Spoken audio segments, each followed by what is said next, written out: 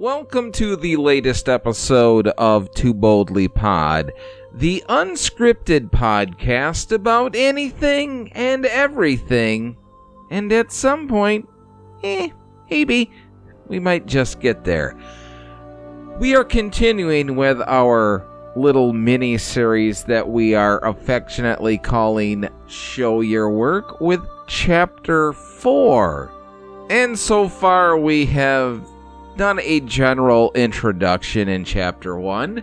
Chapter 2, we talked about all of the alleged UFO crashes that have allegedly happened throughout the world, which actually we're going to reference one of them in this episode. Then last week we talked about aliens specifically, the different types of alleged aliens that are visiting this planet, and I shared my thoughts, and I shared my thoughts about what I thought about all of the alleged alien species that are allegedly, it's getting to be a key word in this whole little mini-series, isn't it? Allegedly, if true, if it actually happened. You see why I'm calling this Show Your Work, folks? Anyways, this week, Chapter 4 is going to be even further out there, and I think might be actually one of the most entertaining, the most fun chapters of all 8 that we're going to do in this little mini-series. But what is the topic, you may be wondering? Well, today we're going to talk about Nazis and underground bases. And you may be thinking, if you're a passive UFO fan, you may be thinking to yourself, okay, what exactly does Nazis have to do with UFOs? Well, within ufology, there is a lot of grandiose theories put forth out there about Nazis and UFOs, and we're going to get into them a little bit here at the first part of this chapter. And then I included underground bases in this chapter with the Nazis because they kind of, sort of, in a loose kind of way, go hand in hand.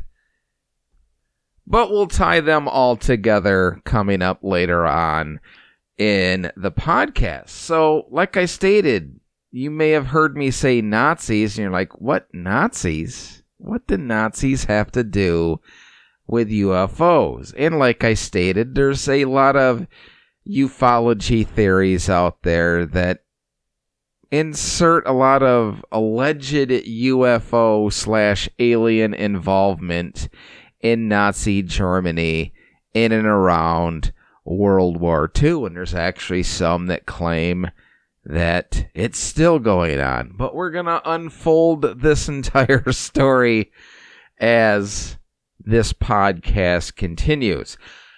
Now, first of all, some of the ufologists out there, some of the so-called experts out there claim, like I talked about a couple weeks ago in the UFO crashes chapter, that there's been all of these, seems like dozens, if not hundreds, of UFO crashes throughout the world, and there's really not much evidence that there really has been a lot of quote-unquote UFO crashes. And I shared in Chapter 2 about the 3 that I actually think are quite possibly happened. Let's put it that way. I don't have any personal proof that any of them actually happened. It just seems from the evidence put forth, it's very believable that those 3 actually happened and are somewhat plausible as UFO crashes. Now, I did state in Chapter 2 that I'm not very well read / informed about alleged UFO crashes outside of the United States, which is kind of sort of where I'm located, so that's where my kind of information, my library of information is centered around, if you will, library of information. I kind of like that. Anyways, there are all these claims by ufologists that there were UFO crashes in Germany in the 1930s, right as World War II was starting to take off. And we know how much Adolf Hitler and the Nazi Party was really into trying to come up with very destructive weapons and ways to sort of take over not only just Germany and Europe, but the world as a whole. So they were willing to do some very evil and nefarious things to achieve or create these all-powerful weapons that would give them ultimate rule over not only Europe, but the world in and of itself. And some of these ufologists claim that a UFO crashed and the Nazis secretly gathered up this crashed UFO and were working on reverse engineering all of the technology that they could garner from this crashed UFO to use it as an ultimate weapon, if you will, to help them during World War II. And a couple of the so-called weapons that the ufologists reference during all of this are actually factual things that have been historically proven to be something the Nazis were actively working on and trying to perfect as weapons. One of which being something they called the repulsing motor or the repulsing generator, which would have been sort of this anti-thrust sort of vortex machine that they could put on some kind of flying object that would give it all of this vortex power at the tips of their fingers, if you will, enabling these aircraft to travel at speeds of well over 17,000 kilometers an hour and whatnot. And the ufologists claim that they got this technology, or they were trying to perfect this technology from this crashed UFO that they allegedly recovered in Germany in the 1930s. Now, it was proven by records that were found after the Allied forces took over Germany at the end of World War II that they were actually true, that there were German scientists that were working on something called the repulsing, but there's actually no proof that it ever got off the drawing board. So yes, they were trying to come up with some sort of flying vortex machine that they could use as a weapon or an airplane or some kind of flying machine, but there's no proof that it ever actually got off the drawing board during World War II. But if you listen to a lot of the ufologists, the so-called experts out there, they'll say that the Nazis were putting these repulsing objects into use during World War II by something that we all have heard about. Even if you're not a UFO buff, you've heard about the sightings that not only Allied pilots, but Axis pilots, German and Japanese and Italian pilots, reported these as well. And this all happened during World War II, and they were called Foo Fighters. And it's kind of a general name that people used for flying saucers or UFOs during World War II. And they're basically just little...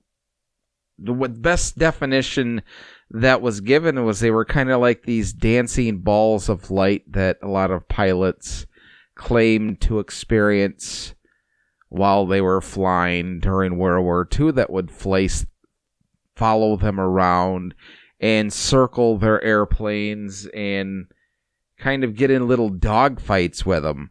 And there's really never been any. There are a couple pictures out there, kind of vague pictures that you really can't see much of anyways, of an actual Foo Fighter, but it is something that's legitimately kind of taken as fact because there were so many reports of them during World War II, and like I said, it was not just Allied pilots, but it was also Axis pilots from Germany, Japan, and Italy as well. So you would think if this repulsing object was something the Germans perfected, that it would have been more useful to them if it was in fact something, was a Foo Fighter, was what people called the Foo Fighters. And B, why would the Axis fighters, specifically the German combat pilots, be referring to these quote-unquote Foo Fighters as something mysterious that they didn't know about too? So there's really no proof that the Foo Fighters were in fact this repulsing. And like I said before, all the evidence that was gathered at the end of World War II shows that yes, the repulsing was something that was on the drawing board, but that's as far as it ever actually got. So there was no, vortex flying machine that the Nazis created in World War II. The other one that I actually think is a little bit plausible, and I think got a little bit further than the drawing board, was something that the Nazis were working on during World War II called the Glocke, or the Nazi bell, as it's translated to in English. And essentially it was like this 6-meter tall bell-looking object that really didn't have a defined definition as to what it was at the time, and even now to this day. But there have been a lot of theories put out there about what the Nazi bell was actually being produced for, whether it in and of itself was some kind of flying machine. Some people have stated it was an attempt to create some kind of time capsule, time ship, time transport, if you will, kind of like a Philadelphia experiment, which is something we can get into. Actually, I think we talked about it a little bit a few months ago on a previous podcast, but an effort to create some kind of time travel object, or whether it was just an object that would kind of propel some of these repulsing objects that were on the drawing board to help them lift off and get airborne, if you will. There really hasn't been any proven facts that have come out, other than there is some evidence that these Nazi bells were created, and we know the technology. It's been proven that the Nazi scientists that were working on the Glocke, or the Nazi bell, were taken to the United States after World War II. And as I talked about a couple weeks ago in Chapter 2, the UFO crashes, there's a lot of theories out there that are stating the UFO crash that occurred in Kecksburg, Pennsylvania in the 1960s was actually an attempt at a finished product of the Nazi bell by the German scientists now working for the U.S. government or the U.S. military after World War II, because the object that was allegedly crashed and recovered in Kecksburg, Pennsylvania, looked suspiciously like the Nazi bell that people reported in World War II for the Nazis. So is that one that's possibly maybe a little bit true? Yeah, I guess, since I do believe that Kecksburg is actually one of the potential believable UFO crashes that happened, then yeah, I suppose it could have not been an alien spacecraft, but if these German scientists did come to America and continued to work on this Nazi bell, and it was some sort of attempt at a flying craft, then maybe it was a failed attempt at making it fly, if you will. So, is that possible? I suppose it is, but there's no actual evidence or proof that they were using some kind of reverse engineered alien technology that they garnered from a crashed UFO that they retrieved in the 1930s. It's just one of those that I think is plausible because Kecksburg has all of the earmarks of being something that probably was true and was quickly covered up. You had news and media coverage. You had eyewitness testimony. You had eyewitness sightings of the crash, both in the air and on the ground. You had testimony about the military quickly showing up to quarantine the area and pick this object up. So is that one plausible? Yeah, I suppose it is. But again, it's not really anything that it could just be something that was a top secret government or military object that they were trying to keep hidden to that point. So, is it plausible? Yes, I suppose it's plausible, but there's no proof that it was reversed engineered alien technology. Now, a few months ago, I did a podcast called Aliens in Antarctica, and during that podcast, I posed this theory that's out there that there is an alien base in the Earth, underground, in Antarctica, and it's shared, kind of co-inhabited, if you will, by alleged Nazi survivors that left Nazi Germany during World War II and escaped to Antarctica and are coexisting with these aliens in this base in Antarctica.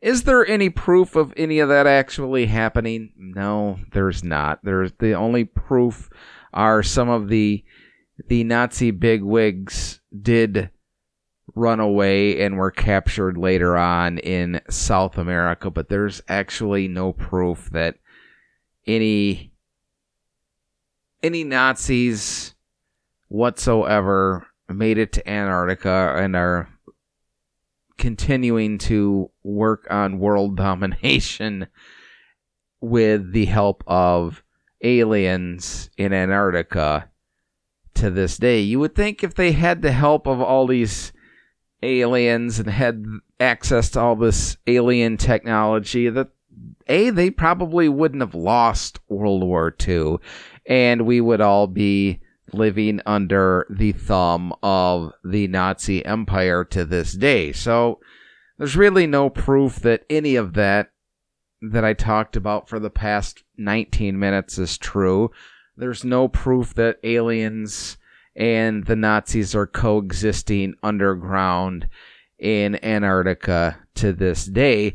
But one thing that is proven to be true, and something the Nazi Party was proficient at, and something the Americans, and I assume the Russians and probably other governments, kind of cherry-picked as usable knowledge, usable technology that the Nazis were good at, and that was building underground or below ground bases. And I know it's proven that there are certain underground establishments here in the United States. Now, we know there's one in, I believe it's in Virginia. I'm pretty sure there's one out west, proven to be true out west in Nellis or somewhere on the west side of the United States. There's talk of the newish airbase or airport in Colorado in Denver has quite a expansive underground tunnel system, which is true that it's so big that they do have underground transport from one terminal to the other.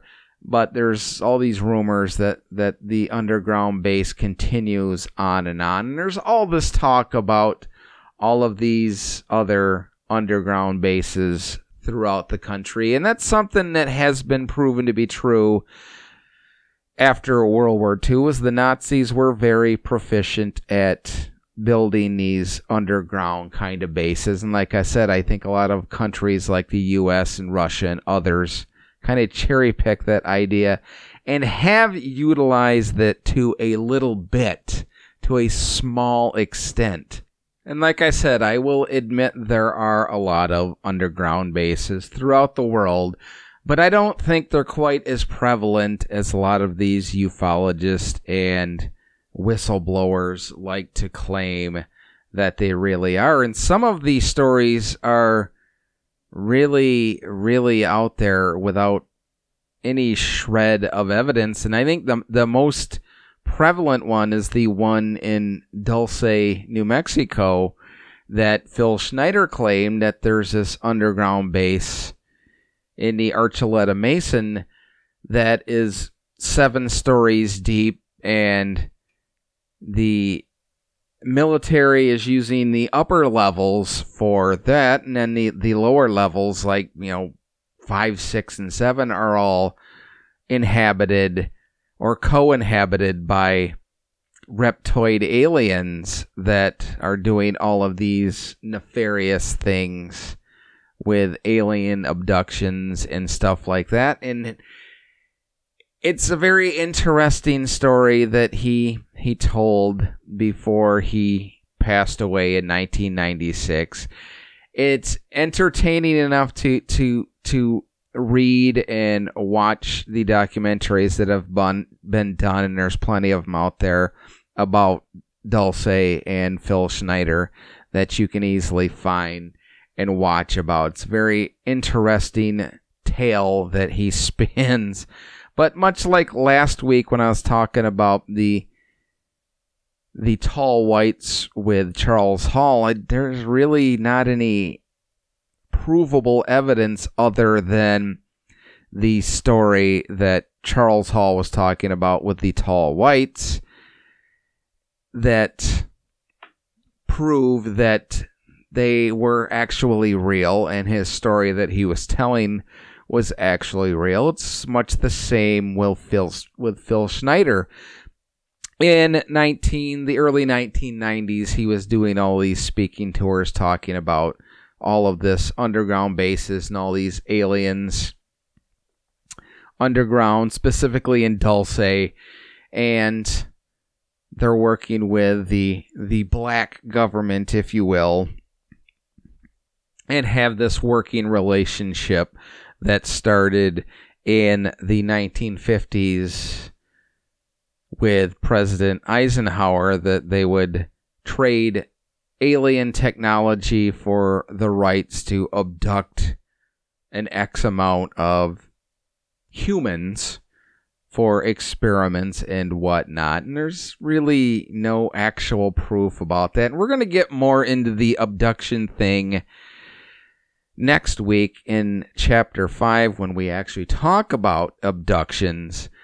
But the whole Phil Schneider story, like I said, I'm not going to get into it too much here because I'll end up talking for another 20 minutes. But it is a very fascinating tale, and there's lots to read about online. You can easily find all sorts of documentaries that feature his speaking engagements in the 90s, his story, his kind of strange, kind of head-scratching suicide, because it was kind of weird how we really don't know. The claim was that he died by suicide, but it did look kind of like he was killed, but I digress.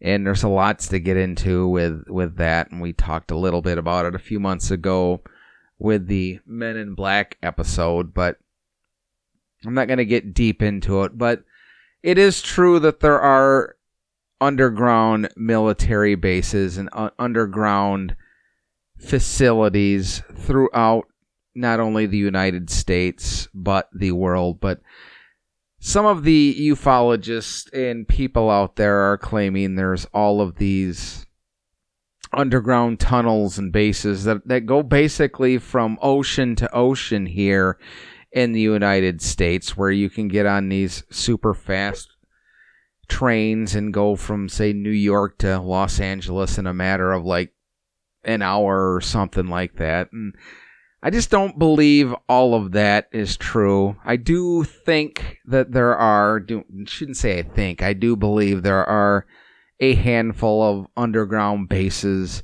or bunkers or what have you throughout the country. I just don't think, and there's not a shred of evidence that there are bases that are co-inhabited by United States or other countries' military and aliens, and they're using them, they're co-inhabiting them to trade technology for the rights to abduct humans for experiments. And some of the stories that are put forth out there, again, without any actual proof whatsoever, they're just basically stories that were created out of thin air, was some of these aliens, they have like tanks of body parts of humans and whatnot, and all of this. And there's some people out there that claim they have pictures, but then they show you these pictures and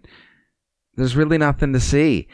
And then Phil Schneider's story about how they broke through the one area when they were digging tunnels, and they got into this firefight with all these aliens, and how the Green Beret that was with him at the time ended up saving Phil Schneider's life by giving himself up during this firefight. And I find a lot of that to be very science fiction-y and very hard to believe. And that's one of the stories throughout ufology that really gives it a bad name and really makes it hard for people that aren't necessarily believers the opportunity to look at and believe, because they hear these stories and there's no actual evidence or proof behind that they're actually true to maybe allow them to say, you know what, maybe UFOs and aliens